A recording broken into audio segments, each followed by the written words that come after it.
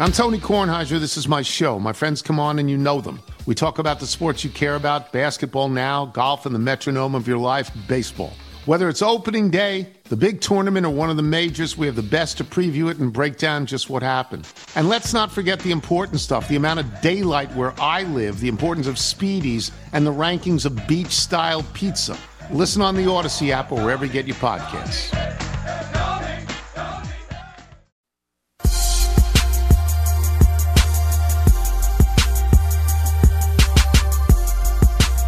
This is MP on the mic on Sports Radio 910 The Fan and 105.1 FM. All right, 10:33 on a Tuesday morning, having a ton of fun with you. Week 7 of MP on the mic. Been a great addition to my days and hopefully yours as well as you're driving around Richmond. We'll chat UVA football at 11 with Jim Hobgood. 11:15, our friend Darrell Owens drops by. He was in the Meadowlands for that Commanders debacle on Sunday, setting back football years out there, 14-7 finish. AWOD Radio at noon. He is out at ACC Tip-Off in Charlotte. We'll check in with him on the road at 11:45. Look forward to his interviews. Tons of big names in ACC women's basketball. I'll be rolling through that program today. You'll want to look forward to that. But it is Tuesday. It is 10:30, and that means it is time to hit the panic button.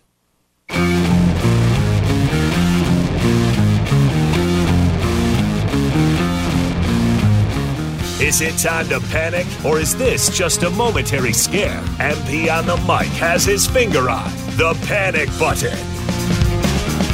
Yes, sir. All right, same format as always. We'll name people who are in trouble, in the news for bad or not at least not good things, and we'll let you know if they should be panicking or not.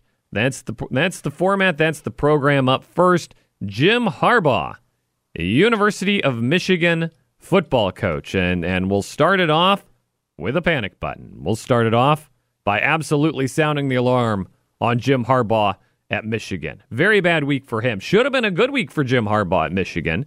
Penn State and Ohio State played a game that revealed both of them to be significantly worse than Michigan. Michigan drubbed its in-state rival, Michigan State, 49-0.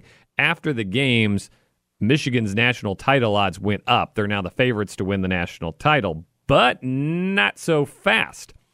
Allegations have surfaced and been reported to the NCAA. This as reported by ESPN that a Michigan staffer bought tickets on the near the sidelines to future opponent games and filmed other teams making their signals, ostensibly to decode them. So that's what we know is Michigan staffer bought tickets to future opponents in his own name. Now, this is not allowed. This is the part that surprised me here in this story. The NCAA does not allow teams to go scout future opponents in person. You can only do it off the game tape, off the All-22 that they share with each other, and off the TV broadcast. So this is illegal. Now, we can have a separate discussion about whether this should be legal or not, because it's definitely kind of weird. But definitely against the rules, and Belichick's style seems to be a pretty cut and dry case that this was a thing that was happening. And it's hard to see a scenario where this doesn't become something, given what's at stake in the Big Ten, given what's at stake with the national title, that game against Ohio State, the possibility that Michigan is scouting out Ohio State signals ahead of that game. They won that game last year. Big, turning the tables in that rivalry. Big game for them this year. Now, what's there is, they need to panic. Something bad. This is going to end with something bad. We've seen this show so many times. When there's evidence, the NCAA, the NFL, whoever it is, they can't get away with just ignoring it. Something's going to happen here.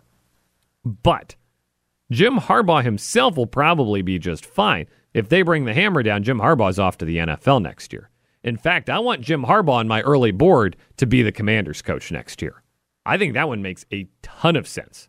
His brother's up the road in Baltimore, different conferences, in ownership group that's pretty committed to winning. And we've heard that. He's a logical big splash name for them. He's rocketing up my board here as an ex-Commanders coach through all of this.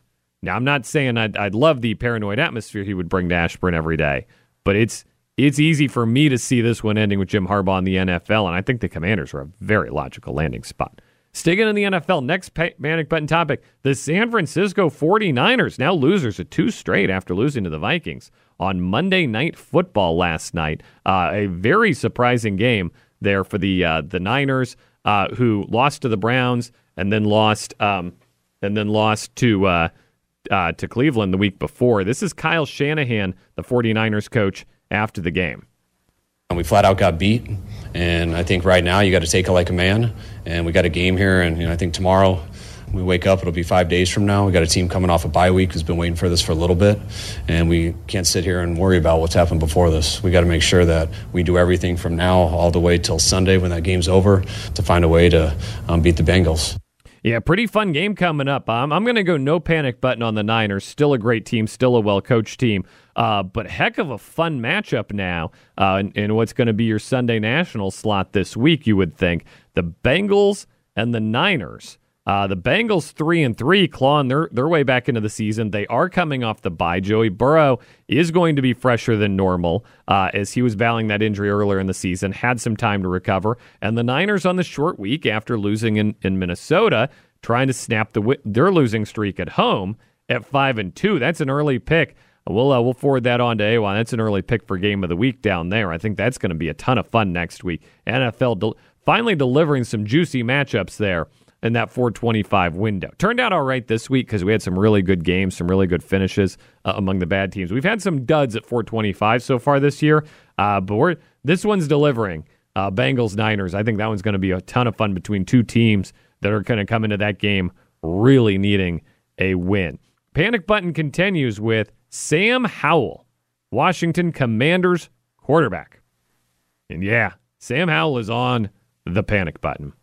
This is 40 sacks now through 7 games, chasing the NFL record of 76. Ron Rivera gave him the vote of confidence yesterday, and I don't think it was misplaced. I don't think it was disingenuous. I think it was appropriate to do, and I think it was absolutely the correct decision. We're going to ride with Sam Howell this season. We knew what it would be like with a young quarterback. We're going to see how he can evolve, what he can do throughout the year. Now, I'm saying you got to put it out there for discussion. Could Sam Howell use a week off? I mean, he's been getting beat up.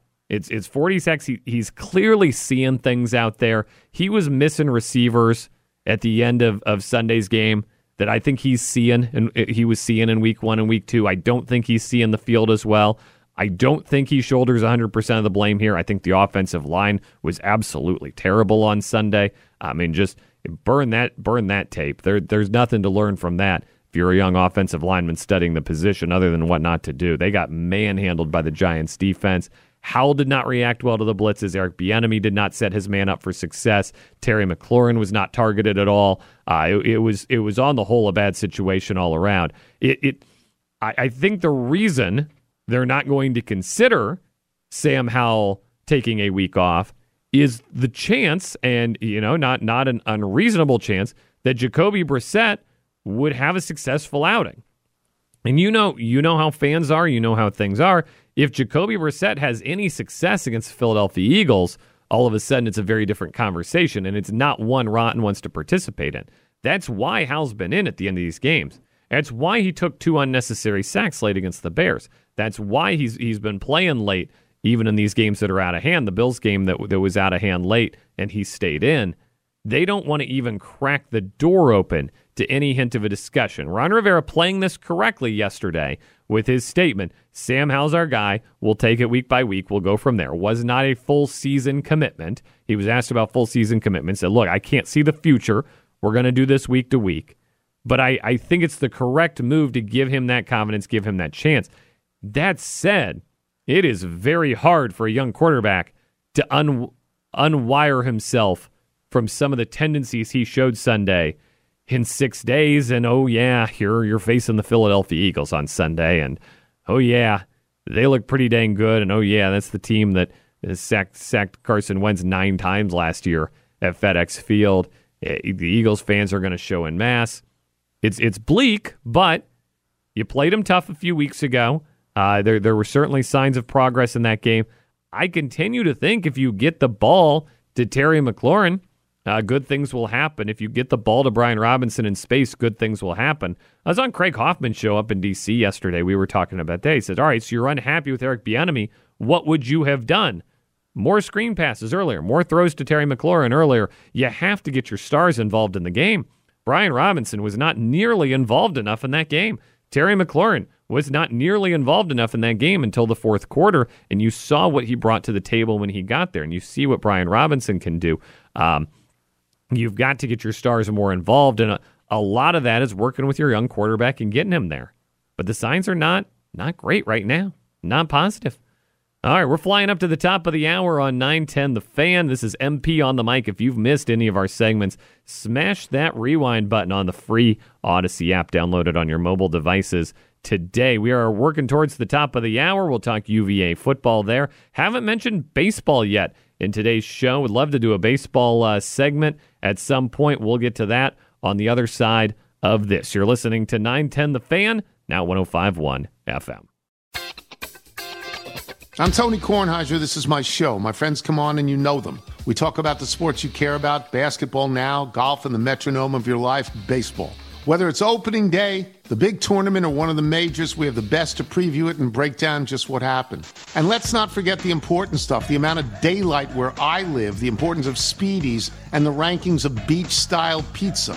Listen on the Odyssey app or wherever you get your podcasts.